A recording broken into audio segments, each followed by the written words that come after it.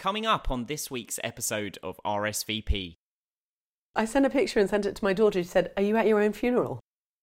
There's personalisation for good, there's personalisation for comfort, and then there's personalisation that's just a little bit weird. My friend accosted someone coming out of a Soho house the other day. They had a lamp, a whole lamp. It's time for a little RSVP, the show full of rants and stories, visions and pains and so much more, with special guests and fun galore. Hotels, destinations, nightmares and dreams, confessions and everything in between. So sit back, relax, pour a wine or whiskey, get comfy, 'cause it's time for RSVP.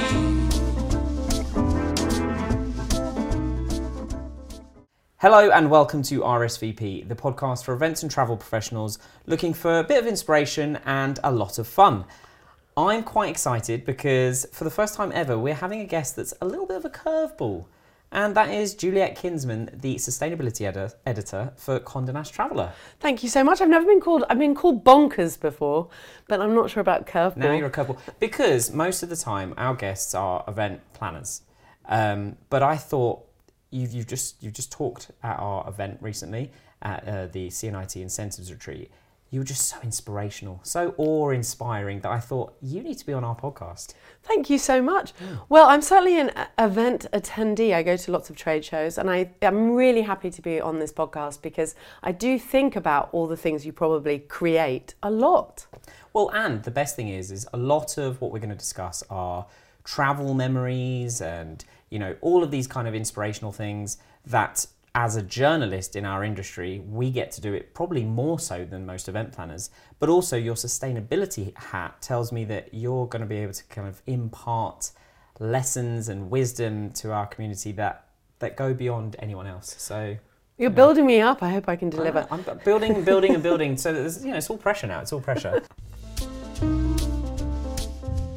The first part of RSVP is the R, and that stands for rant. So this is your opportunity to just get on your soapbox and technically, because you're once removed from the industry, you can really have a go. So what is your rant? I'm not known for pulling my punches, even if I'm speaking to people I actually work with, so don't worry about that. So I would probably rant about this for your podcast, but generally I rant about this all the time. It's the proliferation of stuff. Our obsession with things, our idea of making each other happy by giving gifts, corporate gifts, amenities, all those things destined, I'm afraid, for landfill. I get it. The amount of times I go to a trade show, and do you know what? The first time that I got a USB stick, I was like, this is amazing because I need this, I'll use this, and I do. The 10th time, I was like, there is only so much storage one man needs in USB form, and I've certainly exceeded that. And let's be honest, we all send each other the cloud. We have yes, the cloud. Exactly. We've got the cloud now. Which also has a carbon footprint, but that's another conversation for another day. So what we really need to do is reduce our addiction to single-use disposability, as though somehow our currency of respect or generosity is through, let's be honest, they all come from the same factories in China. So it's not, even if it's embossed with the name of a hotel in Portugal or Morocco or wherever, it's still the same junk. And I have so many pens. So many pens. I thought, you can have more than one pen because they run out. But I've got to the point where my free pen to usage ratio is well out of kilter. So if it's a good pen and it surprises and delights and it brings back a little memory, maybe that's okay, right? But for me, the thing that's unacceptable are those tiny little plastic shampoo, conditioner, shower gel bottles. We have got to eliminate those. So if I were going to rant about stuff, it would be in particular toiletries. Just use refillable bottles. People think it can't be luxury. Aman hotels or resorts, they've always been doing it that way. So really, we just need to get rid of the single-use junk. Yeah, I completely agree. And it would probably save those hotels money because the thefts are completely limited. That's true. It's true. I'm getting the feeling that you do actually quite like those little toiletries to take away. I'm feeling seen. I have potentially, possibly, almost always stolen something from the hotel room. But I would say that is part of my own sustainability agenda. Hoteliers are literally nailing everything down as you Yeah, say they are. that. They're literally lamps, everything. Do you know what? Sometimes I even go through lobbies and I'm like, that's a really nice little fox ornament. Or, oh, I love that decoration. I'm like, is it too big to take? Is that part of it? You know, paying to stay somewhere doesn't mean you actually can take. I can't take it. My friend accosted someone coming out of a Soho house the other day. They had a whole lamp. That's Can you believe it? That's ridiculous. That's actually too far. I mean, I will take anything that is disposable, the little shampoos, you know, perhaps a magazine if I'm allowed or something. But yeah, no, a lamp, if you have to unplug something, you've gone too far. The next part of our podcast is the S, and this is where you get to tell us some of your stories of your most memorable experiences. The first that I'd like to hear about is your most memorable destination experience. Well, it's going to be in a small island off the coast of, can you guess where I was born? What country? You said Canada, right? I did. So It's off the coast of Canada. Okay, nice. Easternmost point of the Americas in Newfoundland. I was going to say, is it Newfoundland? And do you know where it is? No, but I'm thinking it would Come From Away, the musical. Oh, okay. Come From Away is about Gander, which is, so you've got Newfoundland and Labrador. I'm actually thinking of Fogo Island Inn, which is not far from there. That's such a great musical. People should watch that. Really is. No, Fogo Island Inn has an interesting story in that it was one of the biggest sort of, well, all the fishermen who lived there would have been selling more cod than anyone else. And then the sanctions in the 90s meant that they ended up with no jobs and no economy. So my absolute hero is someone called Zita Cobb. And she was born the fifth of 6 children to an illiterate fisherman, born in a little cottage that didn't have running water or electricity. She went on to retire in her 50s as the highest paid woman in Canada. Wow. Right? Okay, she comes from Fogo Island. And that island is where she built the hotel Fogo Island Inn, which is an absolute model for sustainable luxury. So that's why I love it. I also had my honeymoon there. Not with the person I had my honeymoon with anymore, but it's still happy memory. Amazing hotel. I love finding out about these corners of the earth that you just don't know exist. You know, everybody thinks Canada, they think Toronto, Montreal, Quebec, you know, Lake Louise, but a little remote island between Newfoundland and Labrador, never would have even imagined it, and I love that. And I think that's where we forget the word luxury. If we really think about what does luxury mean, it should mean rare. It should mean rare. Yes. So that's what mainstream, things you can get anywhere. Therefore, it's not, you can get luxury butter these days in the supermarket. Luxury should mean rare. The next story I'd like you to tell is your most memorable hotel experience. So my most memorable hotel experience would actually be something that isn't a hotel. It's hospitality. I've just visited it. You won't have any other journalists that have been there yet even. It's called Tiskmudeen. Tiskmudeen is a tiny village in southern Morocco, and it's as though they've opened, 3 little houses imagine a UNESCO World Monument, and it's done with the Global Heritage Fund. Now, you're all about event planning. The person who created this, he used to be an event planner actually. He's Thierry Tessier, and he's behind a hotel called Dar Alam in Morocco, which is incredible. Imagine it totally experiential. They don't have a lobby, they don't have a bar, not traditional hotel style. You just get ushered in, your room over here, you don't have keys. Well, Tiskmudeen is his new regenerative, he calls it regenerative tourism, he calls it micro-hospitality. And so this little village that now is abandoned 50 years ago, there were people living there. There are probably 100 different families living there. It's a sort of, I imagine it's all like rammed earth, exactly as you would picture in the desert near the Sahara. And what he wants to do, it's a community-based tourism project, is we would go there as guests, we would have this rare travel experience, and we would really learn from their culture, experience it. We hear the word authenticity all the time, but rarely do we actually experience it. We would have this cultural exchange, and we would leave all the richer from the experience whilst leaving money in the pockets of the locals who really, really need it, particularly with the climate emergency. You can imagine communities around the Sahara, they really need this much more mindful, considerate approach to tourism. I'm kind of speechless. Like, that is possibly the best answer we've ever had in 4 seasons of this podcast. That's fantastic. I love the idea of that. I I've not been to Morocco yet, but now I want to go even more because I want to go to that very specific site. Honestly, Callum, if I could magic you there, you wouldn't always thank me. That's the other moment, is we think luxury is always about being comfortable. So there's no plumbing there. There's no electricity. So they've had to create sort of like safari camp toilet situations. Imagine chemical loos or whatever. So you're only going to stay there 2 days, but it's done in such a theatrical, magical way by Thierry. And you would thank me as you leave. You just feel like, wow, I'll never experience anything like that ever again. The final story that I'd like you to relive is your most memorable food experience. So I've been very lucky. I've been a journalist for almost 3 decades. I was founding editor of Mr. and Mrs. Smith. So I went to lots of very fancy restaurants and hotel restaurants. But when I think about how I felt, and if we think food nourishes us, it was on a cycling holiday with Slow Cyclist through Transylvania in Romania. And what they would do, I had an electric bike, I admit. So you'd ride along and they would plot out all these stops where you'd stop in a local cottage or a farmhouse and they'd laid all the local food out for you and you would eat. Again, it's nothing fancy. It just was completely from that area, fresh from the garden, totally nutritious. Romanian wines are excellent, by the way. And then get back on your bike. Not too much Romanian wine.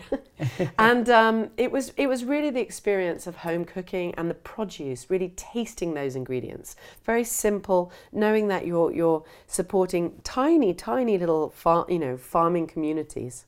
Yes, so it tasted good. It tasted good and it also left a good taste in your mouth. I have to admit, when you said Transylvania, I was worried this was going to go down like a vampire route for a second, but it didn't, and I love that. That's another option. Yeah, I mean, some people are into that. If That's you go to certainly memorable. Yes, definitely.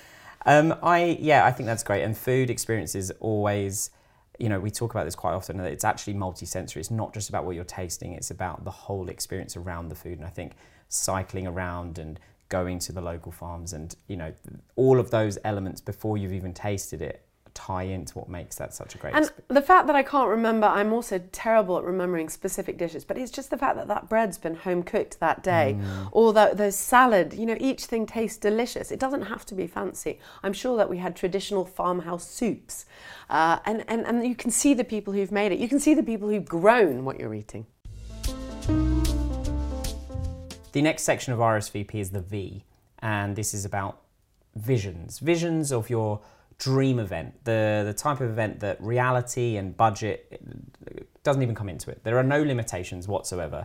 Now, you're not an event planner as such, but as you say, you've been to enough events in your life, and also everyone has an imagination. So what would your dream event look like?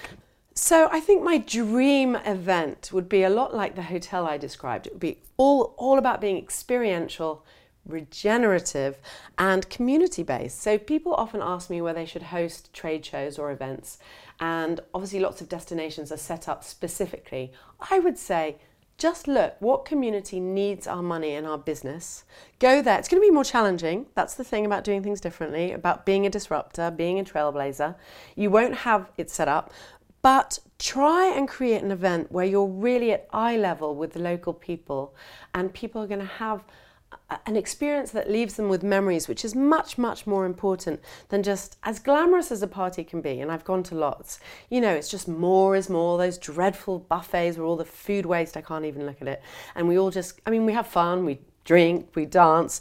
But imagine if you are meeting people where you know that just by being there, hosting your event there, you could completely transform them financially. The economic sustainability, the socio-economic sustainability of that is immeasurable. So I'm challenging whoever's listening to this to find a way to do a community-based event.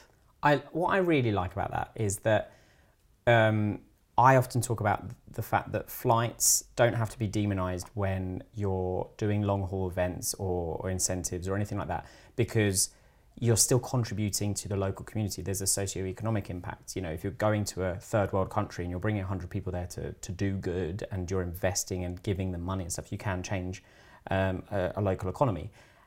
What's interesting about most events is that they are limited by logistics, and they are limited by where the nearest airport is, whether there are hotels nearby, this, that and the other.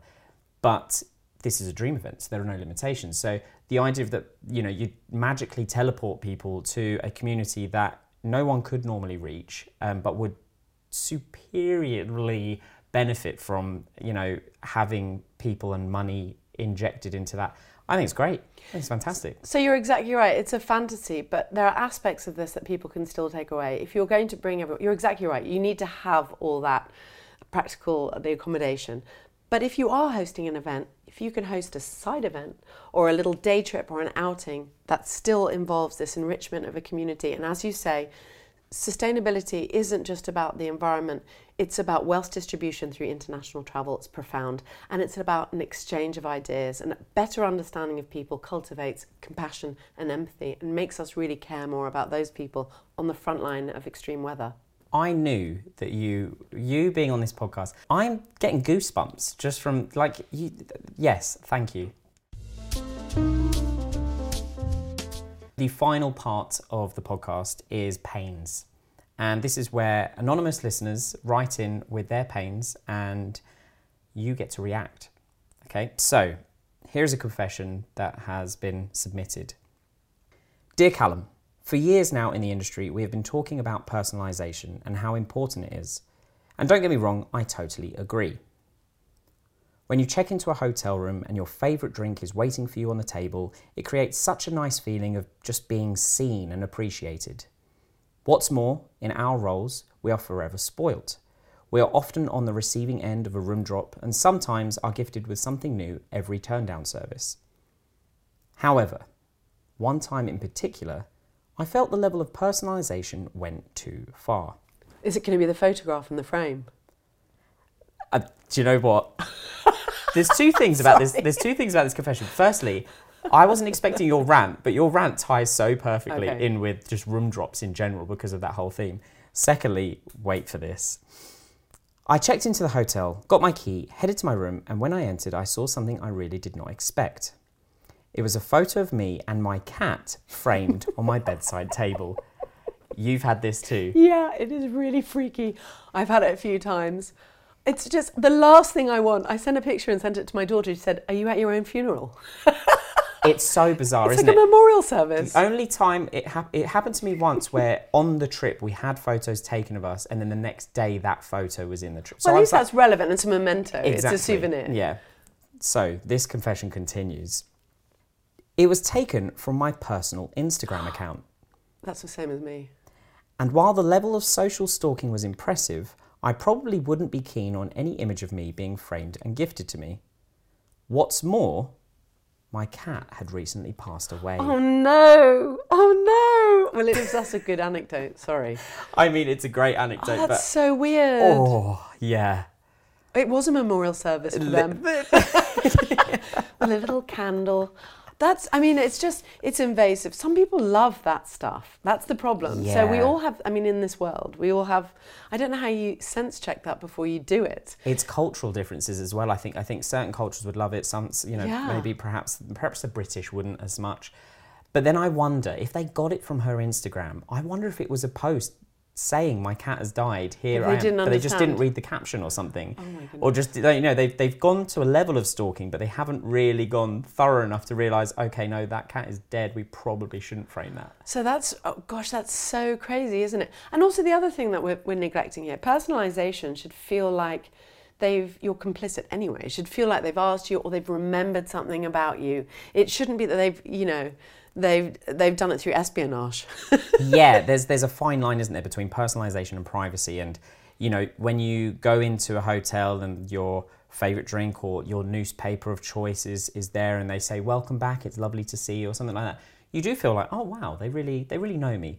But then when they're like, "Oh, by the way, we've given you this because we noticed your blood sugar was low and your diabetes are acting up," or this, and you'll be like, wait, what? How do you know this much, I think anything that feels human and kind and meaningful, but that isn't human because you haven't had an exchange with them yet.